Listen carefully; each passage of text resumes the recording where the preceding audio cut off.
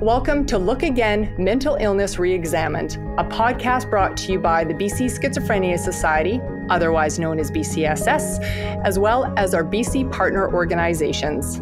I'm your host, Phaedra Aldridge. Mental health. It's a well-covered topic, and people often lump it together with mental illness.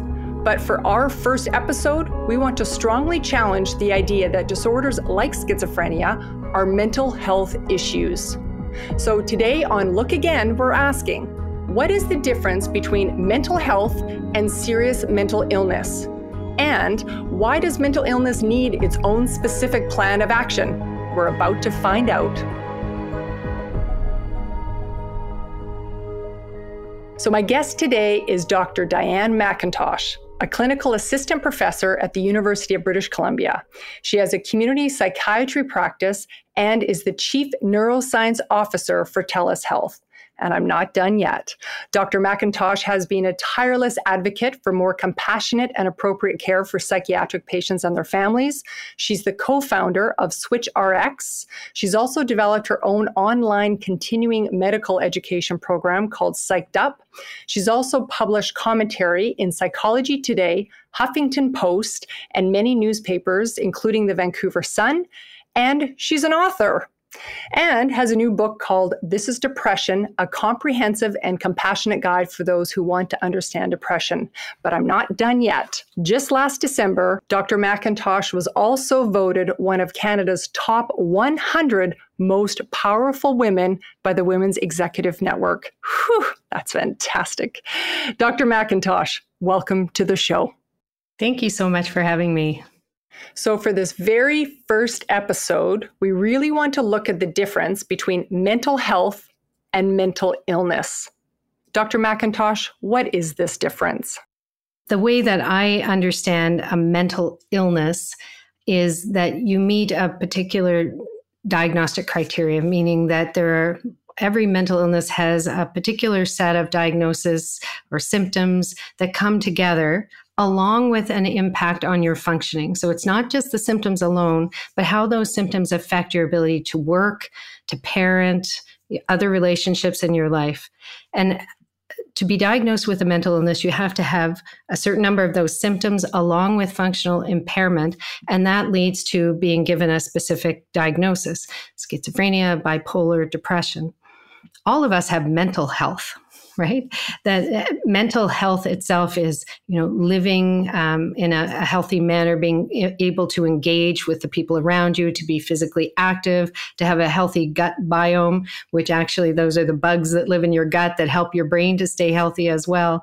So being mentally healthy and having a mental illness, they are linked, but a mental illness is a very specific set of symptoms that impact your ability to function. And I've been hearing those terms used synonymously, mental health and mental illness, especially I've noticed during COVID-19. So how do you, in your practice, how do you introduce the difference between mental health and mental illness to your patients or to the families that you work with? Phaedra, it's kind of an interesting question because here we are, two adults having to separate this for adults listening to this podcast.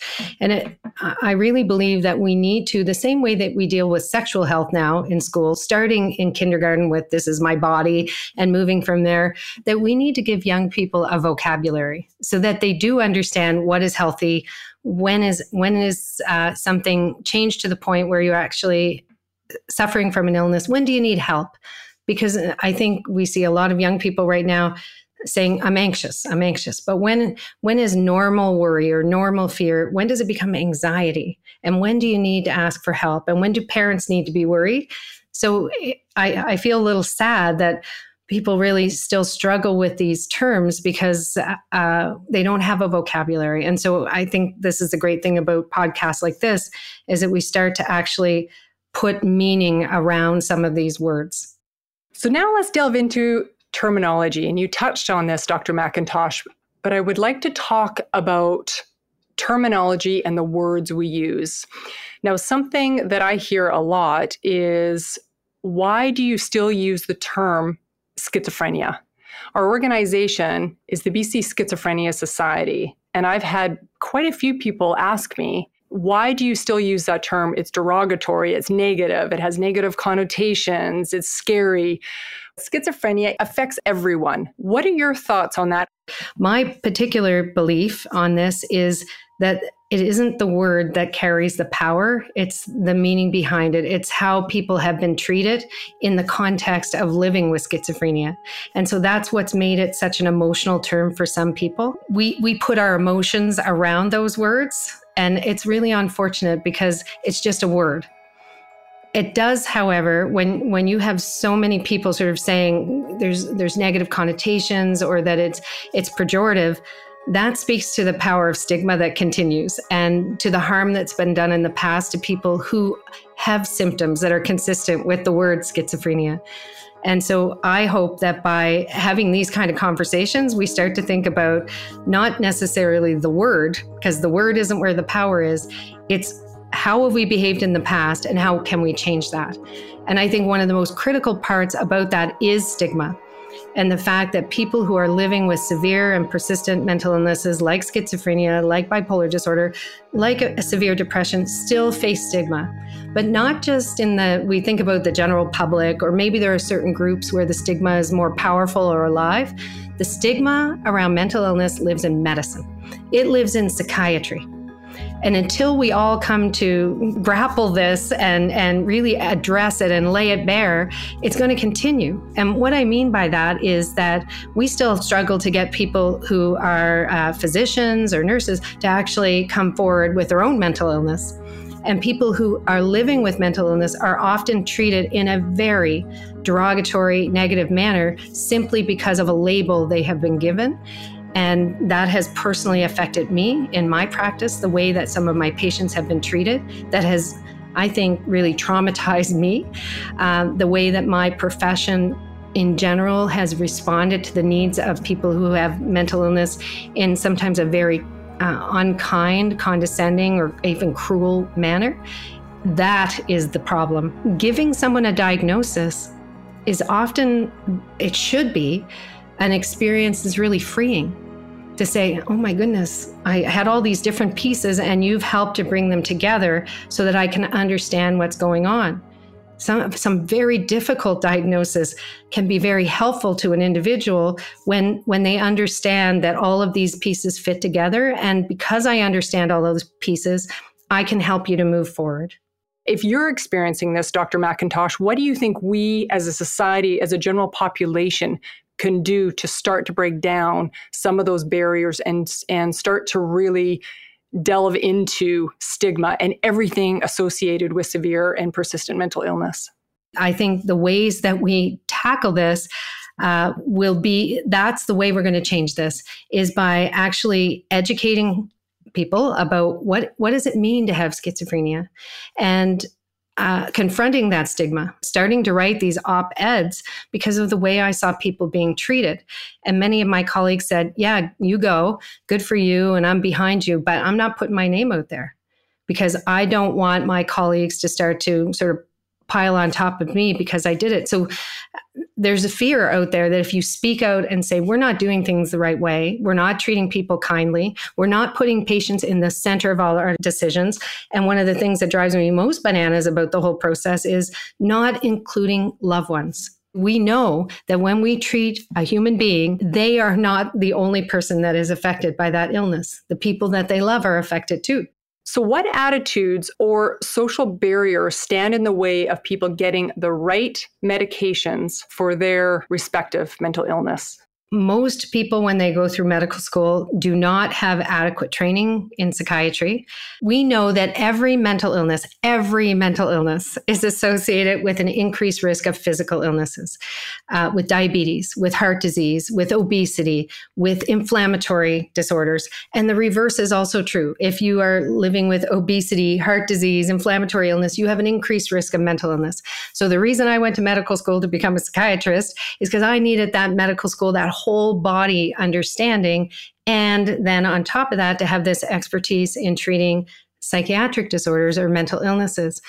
but we don't treat or train, my colleagues in an adequate manner to understand this mind-body connection. But as the science of psychiatry has grown and we're starting to understand that these are all brain illnesses and what are the brain chemicals and what is the genetics and what is the brain structure and functional changes that are a result of this illness or the cause of this illness, that helps us to have more credibility within the medical field. So we need to make sure that we engage in better training for all healthcare professionals, including my colleagues in other areas of medicine, but also pharmacists. I was a pharmacist. I did pharmacy training, and I didn't have a clinical understanding of the experience of schizophrenia or depression or bipolar disorder. Nurses need better training.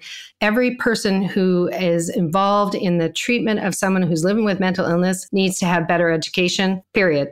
We are failing on that front.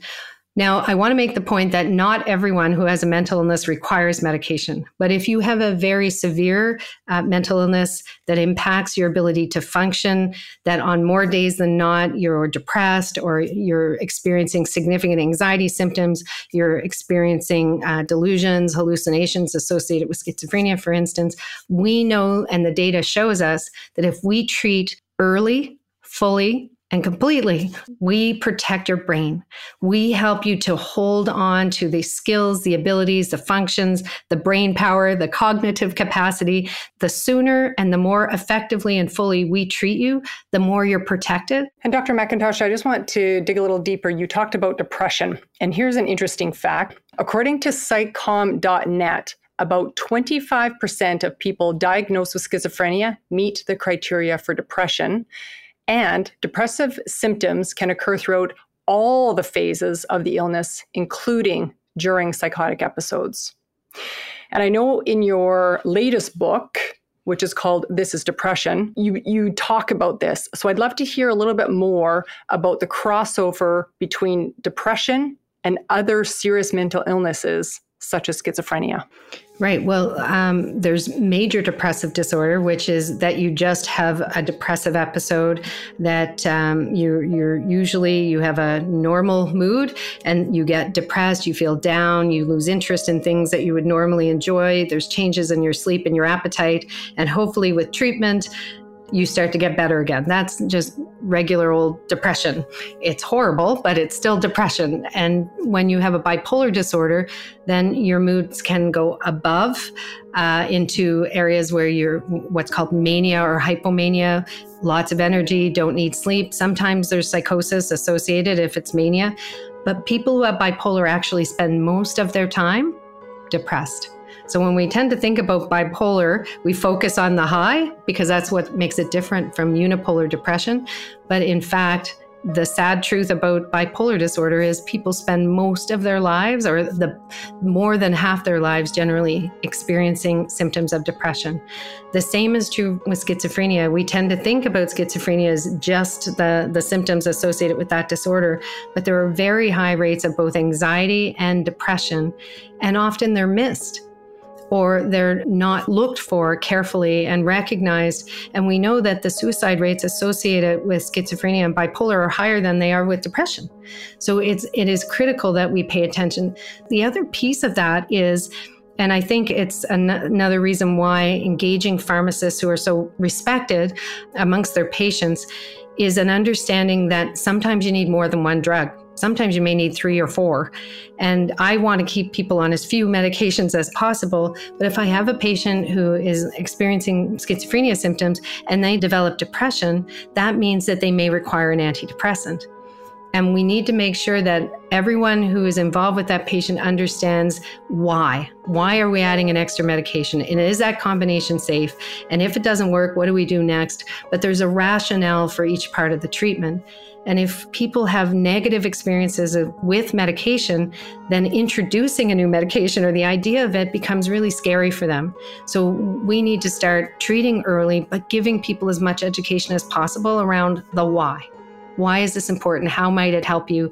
And if someone becomes depressed, why we need to add something else in and what it means, what it should do. And if you're having problems, we can try something else. You're listening to Look Again, Mental Illness Reexamined, a podcast brought to you by the BC Schizophrenia Society and BC partner organizations. I'm your host, Phaedra Aldridge. This podcast would not be possible without the support of the entire community. From the bottom of our hearts, we want to thank you for caring about mental illness. Together, we truly can make a difference. Okay, we're back with Dr. Diane McIntosh, psychiatrist, educator, author, and speaker. Dr. McIntosh, I'd like to share a few thoughts with you now from members of a panel that we've compiled. They're made up of families of people with mental illness. We asked them to talk about when they first knew that something was not right with their loved one. And we're going to hear some of those thoughts. It takes a while to arrive at the full diagnosis of schizophrenia. So we've had some confusing times, especially recently, about, is this schizophrenia? Is it somewhere on the path to schizophrenia? We're not entirely sure because it certainly does look and have a lot of the symptoms of schizophrenia. Things are really difficult around the house. It was really, really difficult to have him at home by then. And he up and left. And he ended up in Vancouver and then just disappeared for basically the next 6 months. He got through a year of university, was in plays and volunteering, and then bam, he couldn't think straight, and the voices, and it was living hell to watch him descend. He started to experience symptoms in high school, but we're not really sure when. I think it's classic for a lot of young people to just hide the confusion and the fear. And so we're guessing it was a couple of years, but he was 20 when he started to really exhibit symptoms that were impossible to ignore. We made contact with police. Eventually, he had a run-in with the law, and they contacted us, and we sent a bus ticket and got him home. And that's when we became aware of how really ill he was. Okay, I live in South Surrey, and I have 4 sons, 3 of whom have schizophrenia. And so for about 5 years, we were in crisis every day. 2 of them, there's been violence involved. 1 has tried to kill me, has been in the criminal justice system, charged with attempted murder. 1 is fairly docile and gentle. We've experienced probably almost anything a family could have with schizophrenia. I don't know why. I did always kind of feel like something, like if there was one of my kids, something was going to be wrong, it was going to be with him. And so I had actually always been asking him, like, do you hear voices? Once he was charged and went to court, then the probation system got involved and realized how sick he was and forced him into the hospital. And that's when we found out that he was schizophrenic. So I was not terribly surprised when it happened, but I was very frustrated with not getting a diagnosis right away because they don't want to label you. And I kept sort of saying, all I need to know is what's wrong. I can deal with whatever it is. I just need to know what it is. Those are just some of the thoughts that we've heard, and Dr. McIntosh, you probably hear a lot within your practice. They just want to know what it is. And I know a lot of families, there's a lot of confusion when they first hear the term schizophrenia or that their loved one has been diagnosed with a severe and persistent mental illness. Perhaps they're in denial or confused, or they mistook the symptoms for being something else, or they believe that medication wasn't necessary, or they didn't think it was serious. What do you think is behind this reluctance or inability or sometimes even denial to face the reality of mental illness? I think it's terrifying, honestly. I mean, as a parent, knowing what, the worry that you have about your child. And it's not just the parent that's terrified, the child is terrified. They're often having, and I think one of the parents actually articulated that, how scared they were. We're not even sure when the symptoms started. I'm sure that he was worried that he had these scary experiences, but it didn't become really clear until he was 20. So you have very confusing symptoms. You're You may be hearing voices. You're having unusual perceptual disturbances. Often your mood is low. So they're feeling on the depressed side, may have a lot of anxiety as well. And so they isolate. And parents are wondering, are they isolating because that's a normal teen thing to do? Or is there something going on? And if they're somewhat paranoid, then they might be afraid to say something. They're feeling somewhat directed by their voice. I knew it wasn't normal, so I didn't want to say anything because I was afraid. And so I think acknowledging that it is scary for everyone involved, it comes back to what the mom at the end said, which is, I just wanted to know. And everyone's afraid to label. And maybe some of that fear of labeling comes from, that's a big word, schizophrenia, because of all the emotion behind it, rather than saying, all of these pieces, I'm not exactly sure. And sometimes I'm not sure. Sometimes I'm not sure. Is this bipolar disorder? Is it schizophrenia? Is this related to cannabis use or some other drug use? So it can be confusing. But to say all of these pieces lead me to believe that this may be a possibility, at least parents have some sense of where we're going. So Dr. McIntosh, how do we know the difference? How do we know? So when you have parents coming to you and they say, my child is different, or if you have an individual coming to you saying, I'm just not feeling quite right, but maybe it's just because I'm a little bit sad because my girlfriend broke up with me, or I didn't get my A mark on my exam. How do we know when it's a problem? If we're talking specifically about schizophrenia, again, you go back to what is the diagnosis? What are the constellation of symptoms that tend to group together to lead me to believe that that person has a diagnosis of schizophrenia? And the most common things that people experience, especially if they're really young, is a change in behavior, right? That withdrawing, being more quiet, maybe more down. You can have certainly irritability, explosiveness, a lot of frustration.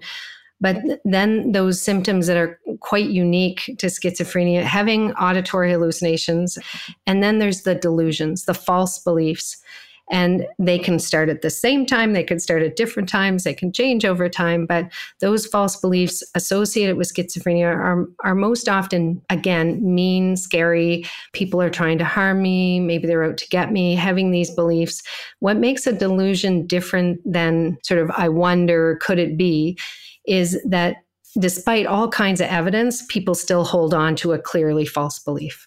One of the families that we heard there, she said that she felt that something was wrong, that if there was going to be something wrong with any of her children, it was that particular child. What advice do you have? So if somebody is sensing something is wrong with their child, their partner, their parent, what advice do you have for them if they suspect a serious mental illness? A long time ago, I stopped asking my children, how's your day? I asked my children, and it started when they were in elementary school, tell me about your day. Because the way that you get your kids to talk to you and create that safe environment is, of course, loving them and trying to limit the chaos in your home. And the poor gentleman who has 3 of his 4 sons with schizophrenia, how do you reduce chaos in a situation like that? So I am not saying that lightly when I say, a loving, non-chaotic environment is the best most nurturing environment for a growing brain, but it's not necessarily easy to eliminate chaos in your home. But having those daily times when you put your phone down, you look at your kid and say, tell me about your day. That is the way that even on the most boring day and even on the most busy day that you sit there and listen, and it might be 2 minutes and it might be 7 minutes or 27, but as they get older, they will have those conversations with you.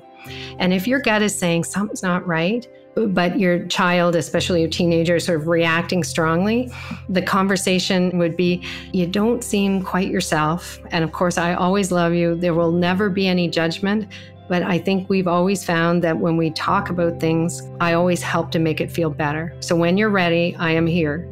But, I'm not going to push you, but I'm always here and there's no judgment. I will always love you. The other thing to say is, if you're worried and you say, well, we're going to take you to the family doctor or access care in some way, and you feel that you're not treated respectfully, you're not heard, it's not a good experience, please don't give up. There is always a path forward.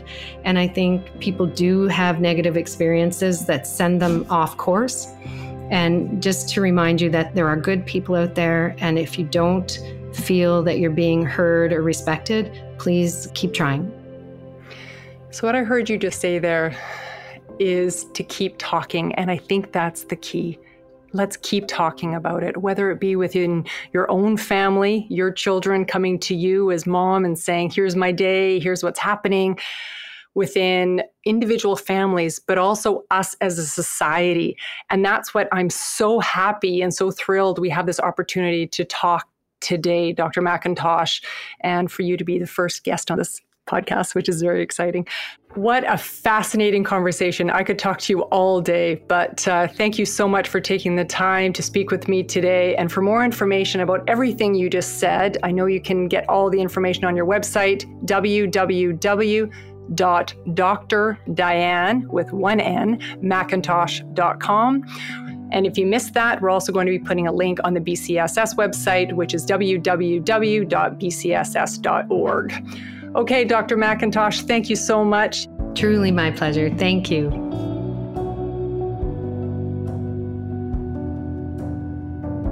This podcast is brought to you by the BC Schizophrenia Society and the BC Partners for Mental Health and Substance Use Information. We're a group of nonprofit agencies providing good quality information to help individuals and families maintain or improve their mental well-being. The BC Partners members are Anxiety Canada, BC Schizophrenia Society, Canadian Institute for Substance Use Research, Canadian Mental Health Association's BC Division, Family Smart, Jesse's Legacy, a North Shore Family Services Program, and Mood Disorders Association of BC, a branch of Lookout Housing and Health Society. The BC Partners are funded and stewarded by BC Mental Health and Substance Use Services, an agency of the Provincial Health Services Authority. For more information, visit heretohelp.bc.ca.